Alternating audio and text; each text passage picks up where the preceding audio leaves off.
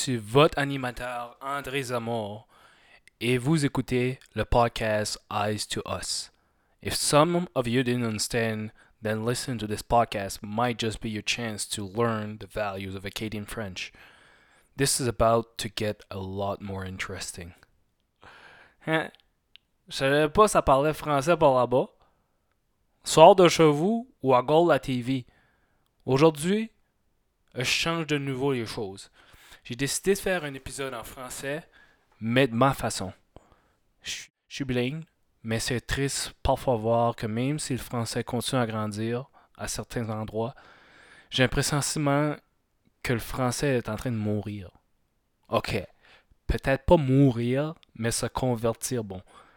Il y a le grand dilemme quand on commence à parler à une personne anglaise pour convenir à une conversation. Et c'est quelque chose qu'on va avoir la chance de discuter plus tard. Partout au monde, le français est exprimé différemment, qui est correct. L'évolution d'une langue est patente. Sans aller plus loin, je me présente, votre animateur, André Zamor. J'ai 27 ans et j'habite dans la région de Moncton, au Nouveau-Brunswick. Mais j'ai grandi à Grand-Sault, qui est situé au nord de la province. J'ai toujours voulu être acteur et modèle parce que j'admire le concept de projeter un moment. La danse est aussi l'une de mes passions depuis que j'étais un kid. Je me suis fixé l'objectif d'apporter une réflexion sur le sens des choses que personne parle de, mais qui est très proche de nous. J'ai eu des expériences merveilleuses et d'autres moins agréables, mais c'est en restant reconnaissant, je me suis rendu compte que mes échecs sont des leçons.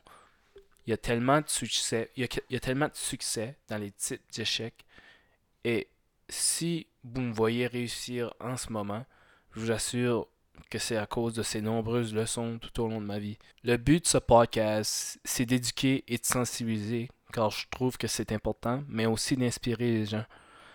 Il s'agit de discuter de sujets et de partager des expériences que nous avons vécues au fil des ans en tant que cohorte, en tant que peuple. De réfléchir aux changements, d'entendre de nouvelles opinions et de prendre en compte certains points de vue de notre génération. Comme vous l'avez deviné, je vais d'ailleurs parfois faire des épisodes en français parce que c'est ma langue maternelle et je suis fier d'être acadien. J'espère que mon message puisse être entendu encore plus loin et que ça stimule le début d'une bonne conversation. Je veux que mon message puisse être ressenti davantage et j'espère que ça vous encourage de parler de la façon que vous voulez. Avant de débuter l'émission, j'aimerais vous parler de notre partenariat avec Betterhelp.com. La santé mentale est un sujet que je prends à cœur grandement. J'ai moi-même fait des sessions de thérapie et j'avoue que ça a été le meilleur investissement à date. Betterhelp.com offre une variété de thérapies en ligne pour les individuels, les couples et même les entreprises. Ils sont équipés d'excellents professionnels de la santé et tout ça à portée de votre main. Vous aurez l'option de choisir votre psychologue et commencez vos sessions dès maintenant. Rendez-vous sur betterhelp.com/one eye to us pour recevoir 10% sur votre premier mois de thérapie en ligne. De ça, profitez du show. If you're looking through the window instead of looking in that mirror, a certain amount of what comes out of you is just exploration, you know.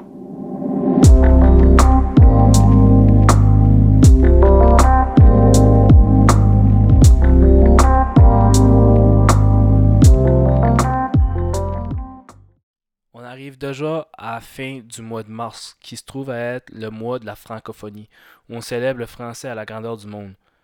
Venant de Grand-Sault, où l'anglais est presque autant commun que le français, j'ai eu le privilège de grandir dans un environnement fortement bilingue. C'est frappant d'entendre la différence d'accent de région en région, même si c'est juste 15 minutes de chute. On était à l'école, apprendre que parler un français correct devrait être exemplaire, acceptable.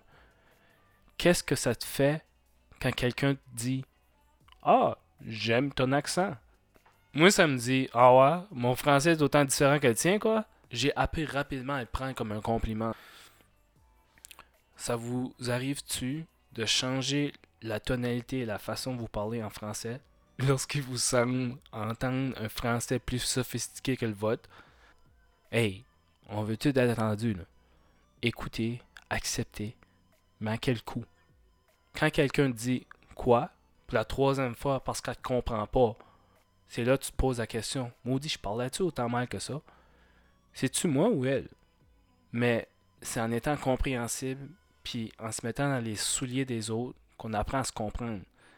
Les Français sont reconnus pour être des gens qui jugent beaucoup, mais sont d'ailleurs reconnus pour être des personnes très empathiques.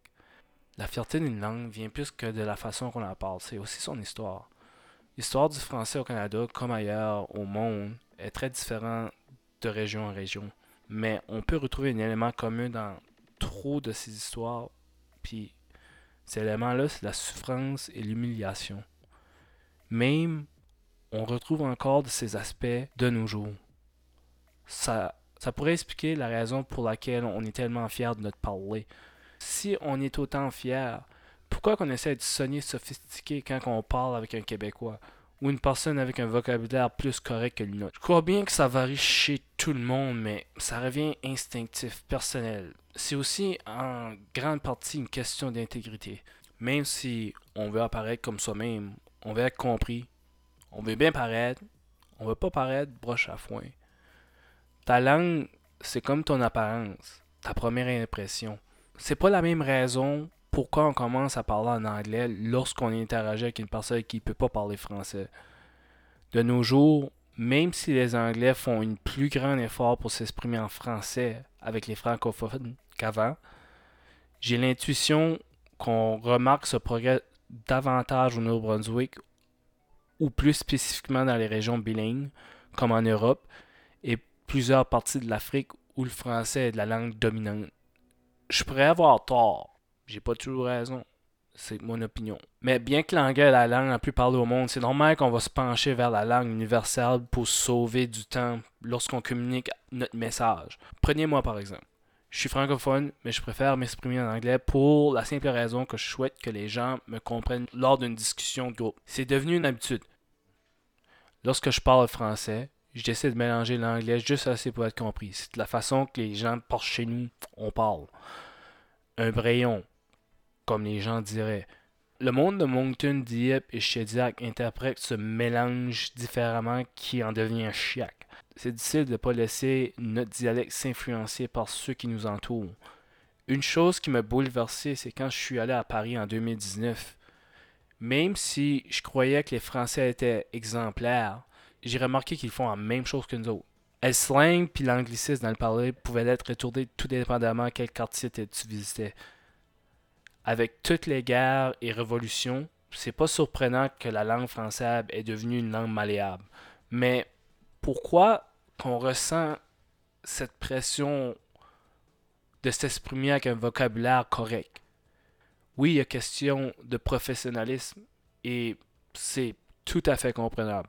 Mais sur notre temps libre à l'extérieur du travail, ressentons-nous une infériorité à notre accent qui est moins bien perçu par les gens s'exprimant de façon plus correcte? Ton authenticité, là, elle vient de ta liberté. Si tu te sens libre et conçu d'aucun doute, t'es qui ce que t'es. J'ai toujours trouvé qu'un accent, peu importe la langue, c'était quelque chose de crissement hard. Quelque chose qui m'a toujours intrigué, c'est en anglais, sur la TV, le sacrage, c'est souvent sensorisé. Ou sinon, c'est raté plus haut. Tandis que sur les chaînes françaises, comme au Québec et en France, on alloue les jurons. Je me suis toujours demandé pourquoi. J'ai jamais réellement trouvé la réponse, mais les Français sont des gens très expressifs. Le sacrage en français semble tellement plus profond qu'en anglais. Ça explique beaucoup pourquoi que les Anglais sont intrigués par les mots. Il y a tellement d'énergie, d'émotion dans leur prononciation. Si je te dis tabarnak, c'est mieux d'y aller. Par contre, la puissance de ces mots dépend de la croyance de l'individu. Si tu n'as pas grandi étant catholique chrétien pratiquant, ces mots-là sont juste retrouvés dans les églises chrétiennes. Donc, la signification serait différente. Sacré est juste une façon de décompresser, dû à ce que la prononciation satisfaisante. Savoir qu'un mot peut avoir de l'inconfort envers les autres peut aussi attribuer le pouvoir. C'est aussi prouvé que sacré c'est un bénéfice pour la santé. Anyway, pardon my French, si mon blasphème a offusqué certains d'entre vous, Oui, mon homme, on est finalement rendu au 6e épisode. Il y en a encore d'autres avant la fin de la première saison. J'ai l'intention de faire de plus en plus de capsules en français, mais pour l'instant, si vous avez des sujets dont vous croyez qui pourraient améliorer notre expérience, envoyez-moi un message sur Instagram @oneeye2us ou bien un courriel oneeye2us@gmail.com. Et pour tous les copains qui parlent que l'anglais, qui ont écouté l'épisode au complet, je vous félicite et j'espère que vous n'êtes pas trop mélangés. Soyez au rendez-vous pour les surprises à venir. J'espère que vous avez enjoyé la capsule aujourd'hui. Merci guys, à la prochaine épisode. It's a little bit abstract when you're just walking around trying to think up stuff. And there are no physical parts. You're just trying to grab something out of the air. An idea or... and then you realize that a lot of it's just trying to solve the riddle of life.